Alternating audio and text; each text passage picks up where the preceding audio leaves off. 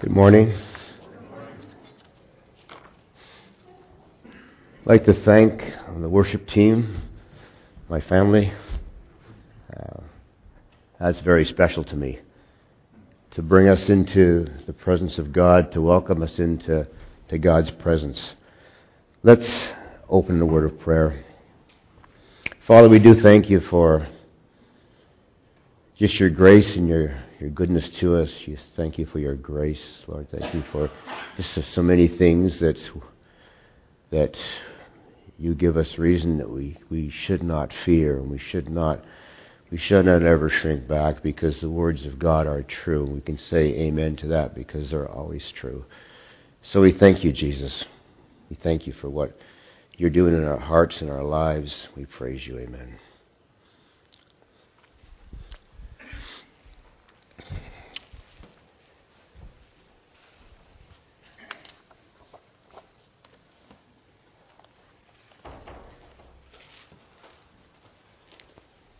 I'd like to pray for Peyton, young baby, and her lungs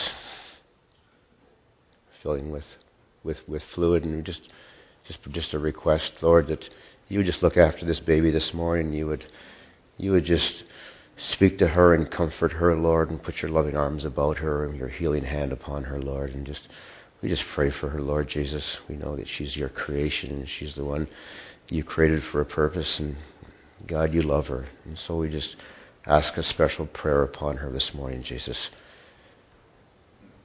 Amen. I'd like to, look at a verses in 1 Thessalonians chapter 2, and we'll be reading from verse 1 to 13 this morning. As we read this, I'd like you to think in the context of missionary service. 1 Thessalonians chapter 2, verses 1 to 13. You know, brothers, that our visit to you was not a failure. We had previously suffered and had been insulted in Philippi, as you know, but with the help of God, we dare to tell you this gospel in spite of strong opposition. For the appeal we make does not spring from error or from impure motives, nor are we trying to trick you. On the contrary, we speak as men approved by God to be entrusted with the gospel. We are not trying to please men, but God who tests our hearts. You know, we never use flattery, nor when we put on a mask to cover up greed. God is our witness. We were not looking for praise from men, nor from among you or anyone else. As apostles of Christ, we have been burdened. We could have been a burden to you, but we were gentle among you, like a mother caring for her little children. We loved you so much that we were delighted to share with you not only the gospel, but our lives as well, because you had become so dear to us. Surely you remember, brothers, our toil and our hardship. We worked night and day in order not to be a burden to anyone while we preached the gospel to you. You are witnesses, and so is God, of how holy and righteous and blameless we were among you who believed. For you know that we dealt with each of you as a father deals with his own children, encouraging, comforting, and urging you to live as lives worthy of God, who calls you to his kingdom and glory. And we also thank God continually because you received the word of God, which you heard from us. You accepted it, not as the word of men, but actually is the word of God, which is at work to you who believe. Amen. This message this morning, I've titled it Missionary Advice, because Paul has been traveling about a number of places, and as he goes, he's writing letters. And in this case, he's writing letters back to the church of Thessalonica of things that he'd gleaned and things that he'd learned, and words of encouragement, words of teaching, words that would continue them in the gospel. And so he writes to brothers. And the brothers are the brothers and sisters in Christ who are his fellow missionaries, his fellow workers, his fellow laborers that are called by the gospel to go out and share.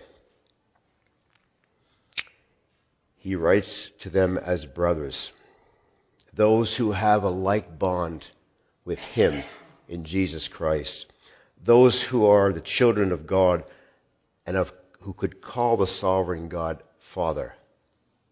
And also those in chapter 3 of the book of John who have entered into the kingdom of God and have been born of water and the Spirit. And so when he says brothers, he doesn't take that lightly. There's a very clear and very definite connection between the brothers in the church and the sisters in the church, whom which he loves deeply.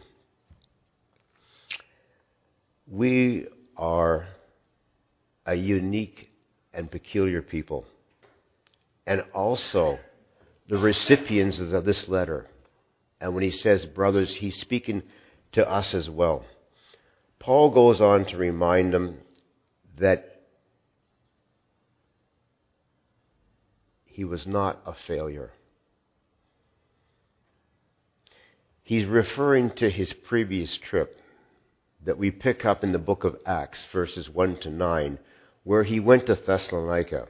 And when he went there, as was his custom, he would go to the synagogue, and there he would share. He would be invited to share because he was a guest, and as a learned guest, people would be interested in what he had to say. And so on 3 different occasions, he shared the gospel of Jesus. He presented to them, and he persuaded with words of knowledge and of wisdom the person of Jesus and the gospel.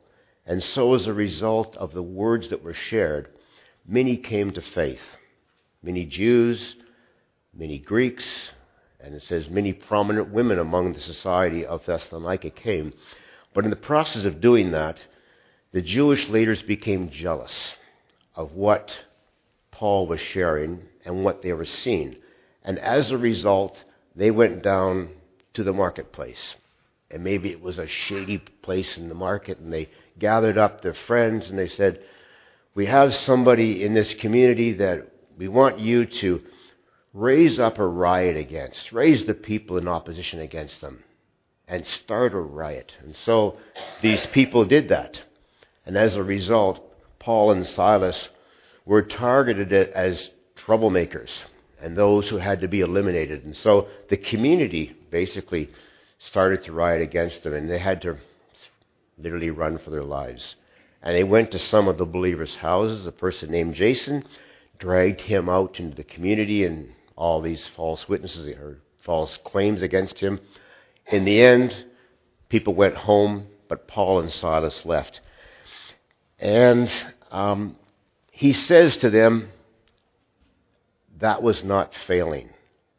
Their perception was, oh, you went to Philippi and you got run out of town and things didn't go well. That sounds like a disaster to me. But he said it wasn't a failure. In God's perspective, it wasn't a failure. And on a personal level, you may recall a presentation that my wife Sharon and I made of our missionary work in Cambodia. And when we first went to Cambodia in 2016,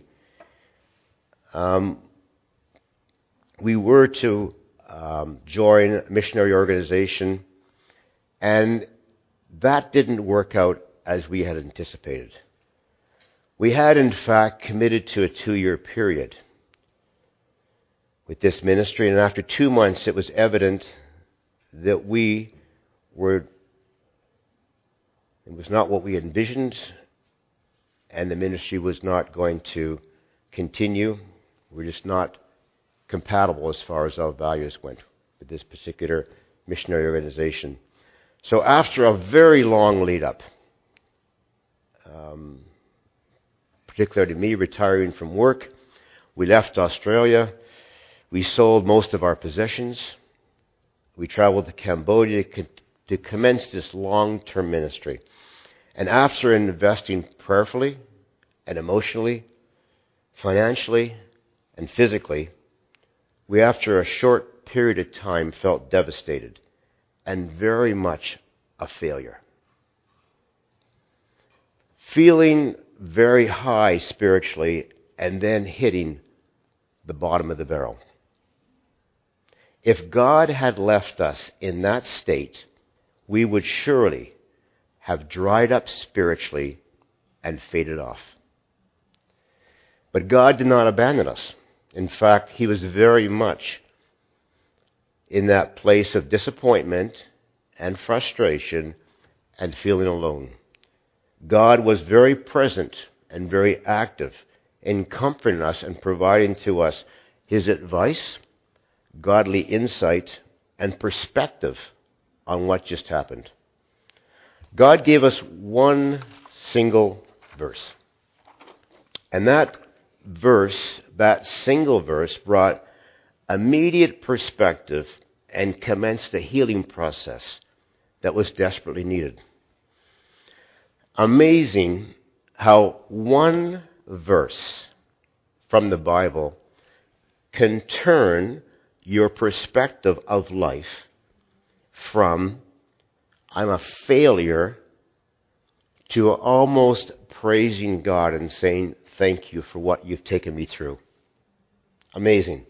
That verse is in 1 Samuel chapter 15, verse 22. It says, does the Lord delight in burnt promises and sacrifices as much as obeying the voice of the Lord?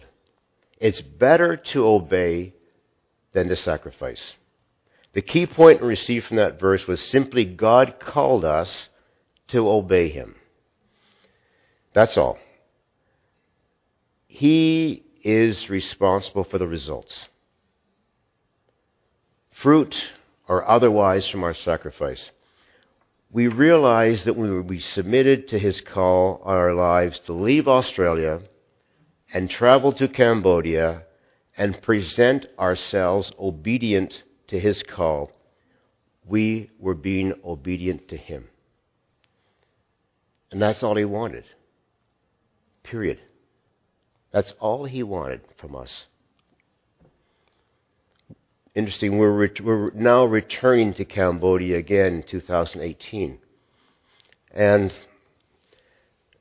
we just recently received a commendation, or that is a letter of support from BFA that we're very grateful for.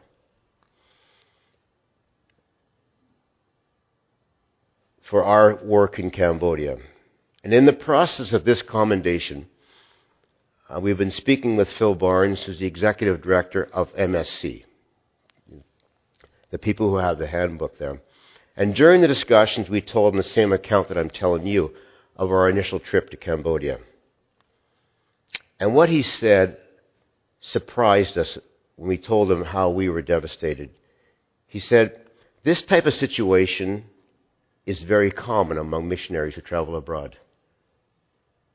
Many return to their home country crushed and feeling like they have failed in some way.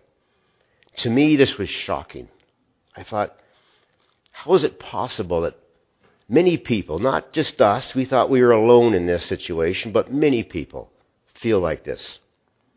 And particularly while doing God's work. Why am I taking the time to tell you all this?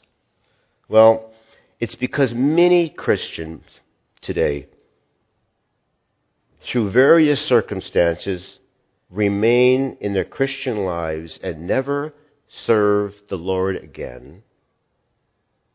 And they don't realize the full capability of what God's designed them for, because at some point in their life, they've been crushed and they feel like they're a failure. The results are His. We are simply called to obey. The results are His, and we are simply called to obey. The results may not have been what we expected. Well, we are still God's people, God's servants, His children, and not failures. None of us are exempt. Paul was not exempt. And so, through the Bible, there's many examples of people that have gone through this process. They are not exempt, similar to us. So we can take anything from 1 Thessalonians chapter 2, verses 1 to 13. Missionary advice number 1 is simply this. Simply obey. Simply obey. Verse 4, the apostles describe themselves as men approved by God and being entrusted with the gospel. The very place where we wish to be, approved by God and entrusted with the gospel. The writer also makes one very important stipulation. He says, we must not be trying to please men, nor are we seeking the praise of men by using flattery or any other kind of means. Consider for a moment this morning, in all honesty with yourself, am I a people pleaser? Or am I living a life desiring first and foremost to be a God pleaser? The third option, of course, is I'm a self-pleaser. And I think we're all guilty of self-pleasing to some degree or otherwise. But as far as a people pleaser, a simple test to ask ourselves is this. How important is it to us to receive the praise of men? How important is that?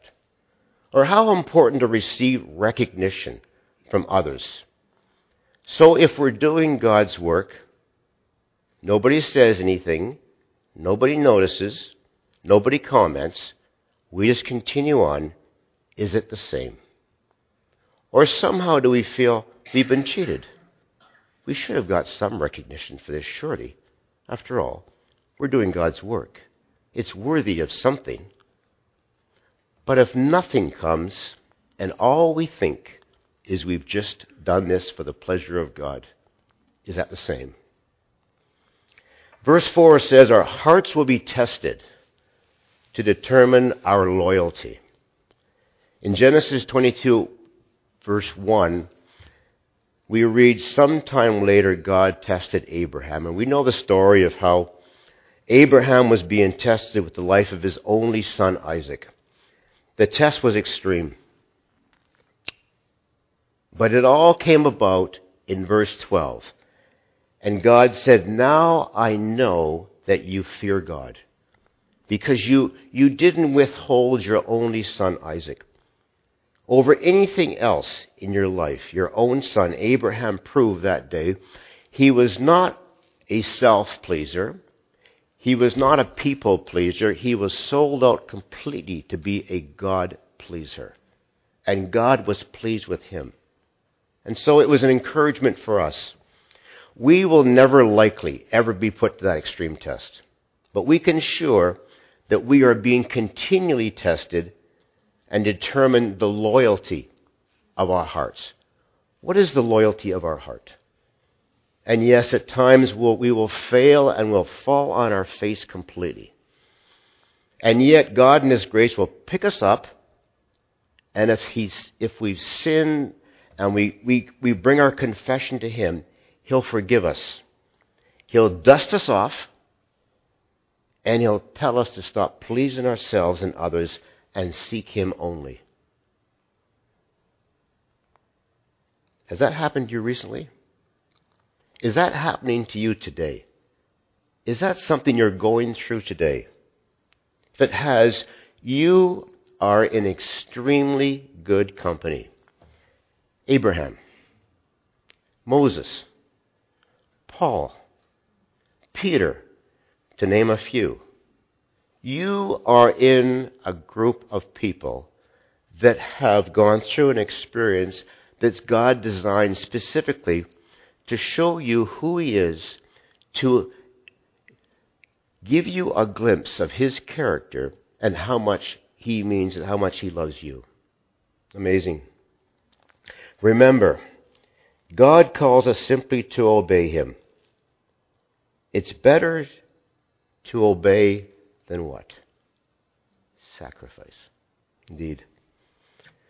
Or in John's words, John's chapter 21, verse 14, he says, "Whoever has my commandments and obeys them, he is the one who loves me.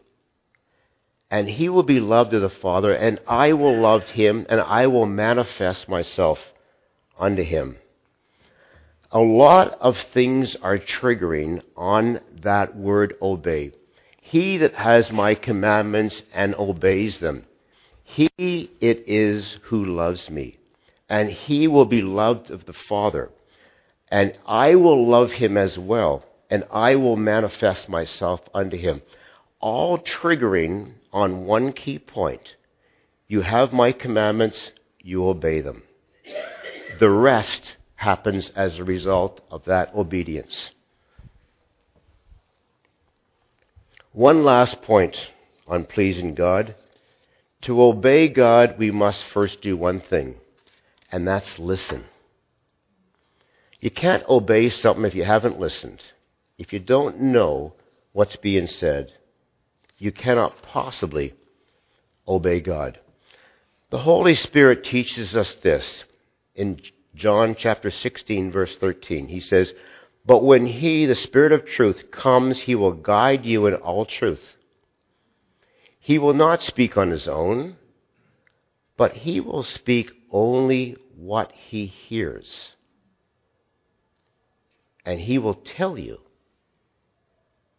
what is yet to come." And so in this miraculous communication exchange in the Godhead, the Holy Spirit hears what is being said by God the Father, by Jesus. And he takes what's being said, he hears it, and he communicates that to us. And he tells us. And he tells us through the written word. And he tells us through the scriptures, the circumstances of life, perhaps other believers, or perhaps a still small voice when we are quiet before God and we sense God speaking to us, and he reveals to us what the Father and what Jesus has told him. Amazing. Jesus, the Father, speaking to us through the Holy Spirit, telling us what is not yet to come. Not prophetically necessarily. What is yet to come is what is yet to be revealed in your life and what God has for you. And so the Holy Spirit reveals that in a miraculous way. First of all, because we're listening. Second of all, because he tells us. And after he tells us, we act out in obedience. A simple chain of communication that leads to, he has my commandments and obeys them. He it is who loves me and will be loved by my Father. And I will love him, and I will manifest, or I will show myself to him. We can praise God all morning just on that single thing. That single thing. Missionary advice number two. Please God. Number one, simply obey. Number two, please God. Paul takes time to mention, it's down around verse 6, that as an apostle, in other words, he had spent time with Jesus. And some might say he was a bit of a big deal. You know, he deserved the VIP treatment. He wasn't a burden, but he could have been. After all, he was Paul, he was the apostle, he was someone special. And he thinks it's important to mention that apostles were gentle. Like a mother caring for little children. I think about mothers caring for little children. And the little child, it was funny last night, we were doing the One Voice, and we were in the children's fun area. And there's this little baby was sitting there with Joe and I on the table, and the little girl had nothing to offer but her beauty and her cuteness. And we looked at that little baby for, I don't know, how long, an hour? I mean, we couldn't get over it. It was just, for us, she was just captivating. I mean, and all she was doing was just sitting there. She wasn't even smiling, actually. A little crack of a smile once in a while, but that's it. But the thing is, the mother looked after her children. There's nothing from the children other than that love that the child gives back. But she'll give everything for that child, expecting nothing. Nothing in reply. Only the pleasure that she's actually looked after that child. Gentleness is often overlooked as a personal trait in our society, or even thought of as a characteristic of weakness. Gentleness. Today, power, assertiveness earn much, much more respect. Even though, and it's interesting, the power and pushing your assertiveness over somebody else could be related to bully-type activity. It's almost respected, particularly in the corporate world, and everyone hates a bully. It's true. Tell me a bully that you love. He's a bully. Introduce your friend. Look at this guy. He's a bully. You'd say, whoa, really? I don't want anything to do with that guy. But if you have that kind of assertiveness, that sort of toughness, people respect that. I understand bulliness is different from that, but it's a similar kind of a trait, and it's almost at the opposite end of the spectrum of gentleness. Gentleness is this. It's love in action. Agape love in action. Being considerate. Meeting the needs of other people. Allowing the time for the other person to talk because you're interested in their view and learning something from them. Being willing to learn. Being gentle sometimes is thought of being nice. But it is quite different than being nice. In his book, Kelly Bryson says, and the book is Don't Be Nice, Be Real. He says, often people in relationships with nice people turn their irritation towards themselves because they're puzzled. How could they be so upset with someone who's so nice? Nice people don't give honest feedback because someone might think they weren't nice. Which means you never really know truly where you stand with someone who's being only nice. Also, nice people frequently dump their anger or keep all their anger inside until they find a safe place to dump it. In summary, nice people are so nice that openness and honesty are not possible because that gets obscured by niceties. Or it gets painted with a flowery pen that you don't even know what was actually being said. However, being gentle is this: love in action in a completely open and honest manner. Being loving, yes. Being truthful, yes. Being only nice, no. Missionary advice number 3, be gentle. Be gentle.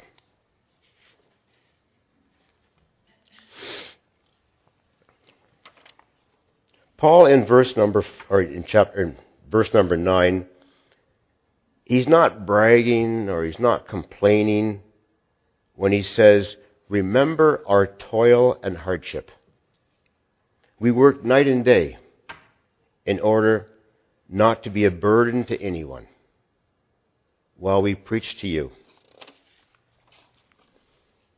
Although Paul had the right to receive financial support, and probably abundant financial support, from the people he taught, he chose, and it was his choice to choose.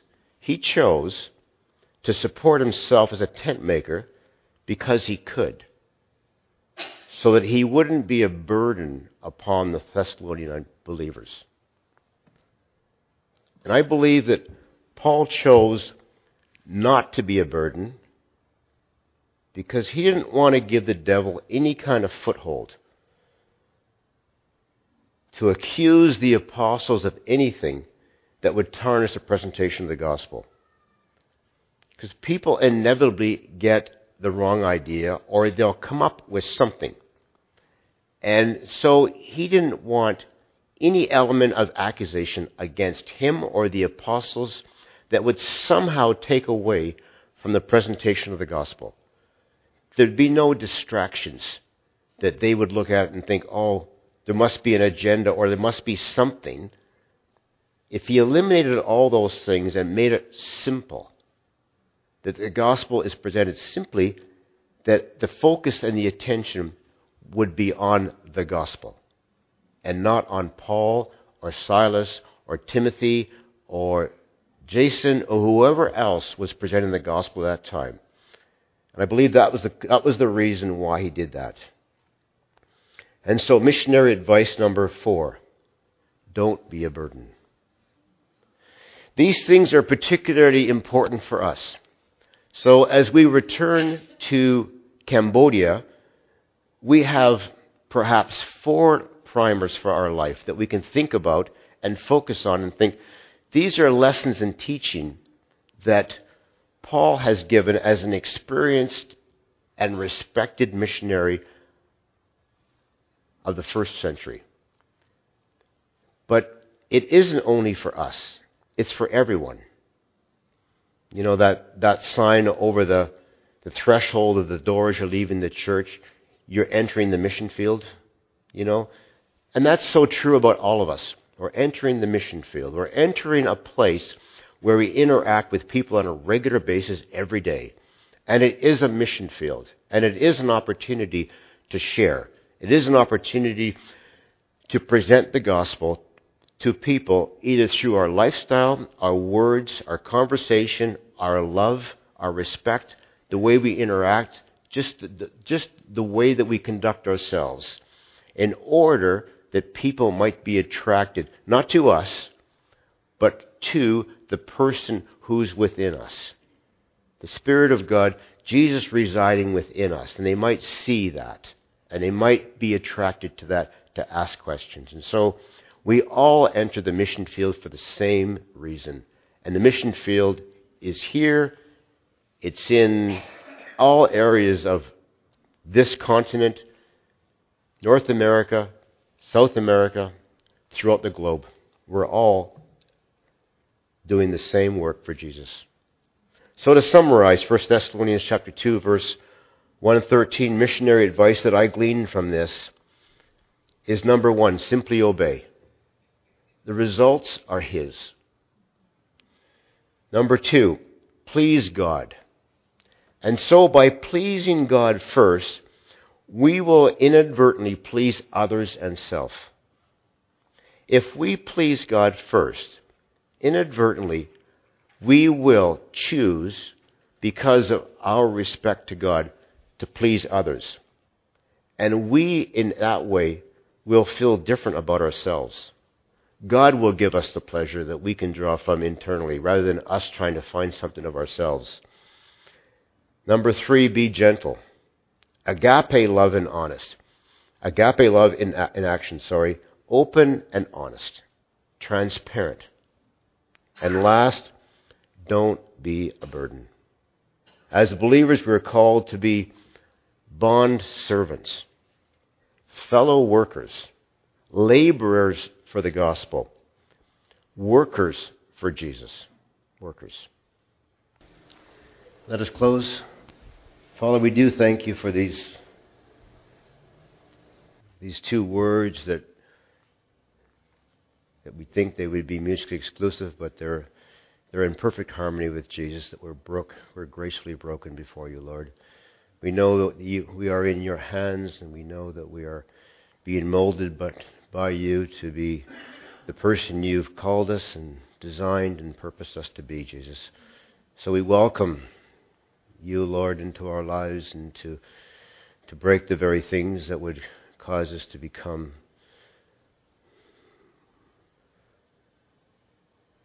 more the person and the more the brothers and sisters, Lord, you meant us to be, Jesus. So we praise you for that, and we thank you. In your precious and most holy name, amen. And just before we dismiss, on behalf of BFA, we'd like to congratulate Jay and Megan this morning on their engagement. And we